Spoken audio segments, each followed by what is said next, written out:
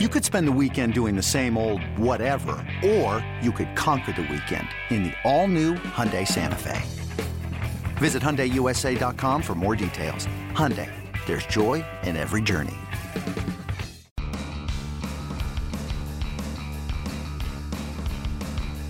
You're listening to MLB.com Extras, brought to you by MLB.tv. It's baseball everywhere. The Colorado Rockies have hung in there as much as we could have expected them to hang in there, but they're probably turning the page. Well, maybe they're not turning the page to next season, but for the next 10 minutes, I'm going to turn the page to the next season, sort of. So let's talk to Richard Justice about that. I'm Allison Footer. Richard, now that I've confused everybody, I do want to talk about sort of current events, but things that might be helping them in the future. So the Rockies have called up a lot of young players recently, and most recently they have called up a 22-year-old that they're very excited about. So I'm going to let you say his name. What do you know about him?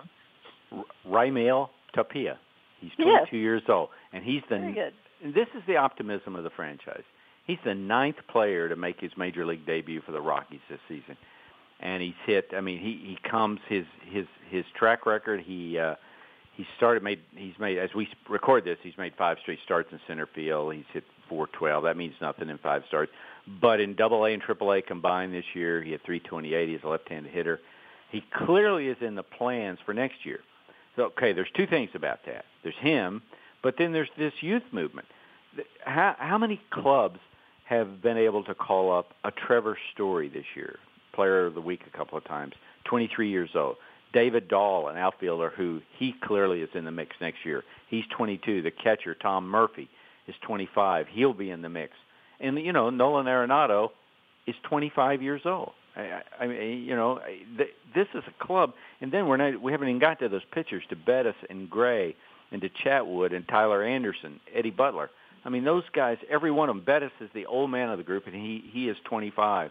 So they have a good thing going right now. They're 26-24 since the break, even though they're 9-18 in one-run games for the season. They've blown 6 leads in the 9th inning, held their own against the West, 28-30. So, then the other part of it comes into, okay, where do we fit this guy in? Because Carlos Gonzalez has a year left on his contract. Blackman is not up for free agency, and we're going to make a place for David Dahl. I don't know how they're going to do that. I don't know if that means it's going to be for Carlos Gonzalez, okay, it's either put up or shut up. We're either going to sign you or trade you over the off season. And also, how smart are you to trade your most marketable guy and one of the best players in baseball? But the larger point is that with Tyler Anderson this week and with Tapia, they feel they're in a great spot. And I don't know when the Rockies have ended a season with this much optimism in a long time. So it to me, I mean, what you're saying is with the Carlos Gonzalez and possibly a logjam, that's a good thing, right? It's a good thing to have too many. You go into spring training, even if they do hold on to Gonzalez, go into spring training, you've got too many guys for X amount of spots. And sometimes, not sometimes, that always has a way of working out. I mean, I can't count the amount of times that I would be looking when I was covering the years I covered the Astros, that I'd look at what they had coming into spring training, some of the acquisitions they'd make, and I'd say, where are they going to put all these guys? And then, lo and behold, by the end of the season, they needed all of them, they used all of them, and it all just worked out. And so I guess that's depth, right? You cannot function without having a couple of guys who easily could be on a major league roster for half the teams in baseball that are in your minor league system because there's not room. The difference this time is that there's pitching, and they've struggled for the history of the franchise to figure out how to pitch at Coors Field. For a while they moved their minor league AAA club to Colorado Springs. Okay, we'll all pitch in altitude and we'll all get it figured out. And I think what they've figured out now, and it's the reason those young guys like John Gray have been so impressive, is that we're going to pitch at Coors Field like as any place else. That means we're going to throw our curveball. You can't stop us. There was always this thing, when Mike Hampton and those guys went there, well, our curveball gets hit. You can't do it there. And I think they don't feel that way now. And you know what it's done to the whole franchise? So when you look at the Rockies from 30,000 feet, they have a great fan base from, 5 states around. They have great TV ratings, great attendance, the whole thing. And now they have all these young guys. Now the franchise becomes so appealing to those on the outside. And I think the first decision they're going to have to make, and it's maybe telling that they haven't said anything, is what are we going to do with the manager? Is Walt Weiss going to be back? I mean, I would hate to think he wouldn't be back because he's invested so much in getting helping get the franchise to this point. On the other hand, what if Buddy Black wanted the job? What if the Rockies are now so right on the verge? You know, and it'll take another year or two because all these guys aren't going to make it. But what if Buddy Black said, because I think we know Buddy wants to manage again. I think a lot of people have penciled him in for the Atlanta Braves. But what if they made a hard run at Buddy and said, hey, we're ready for you. You know pitching. You coach pitching. You manage pitching as well as anybody. Would you be interested in this? Would that be fair to Walt Weiss? I'm not sure it would be fair, but it's a cold world. But it also points up how different things are for the Rockies today.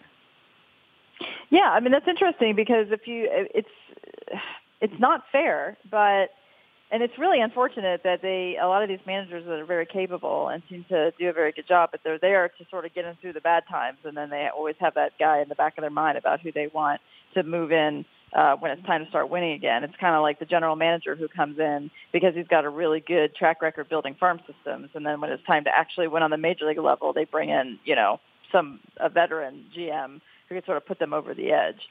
But they don't. So I guess it's like you don't really. It's not personal, right? It's not. It wouldn't be a reflection on Walt's abilities because I think he's got some pretty good abilities.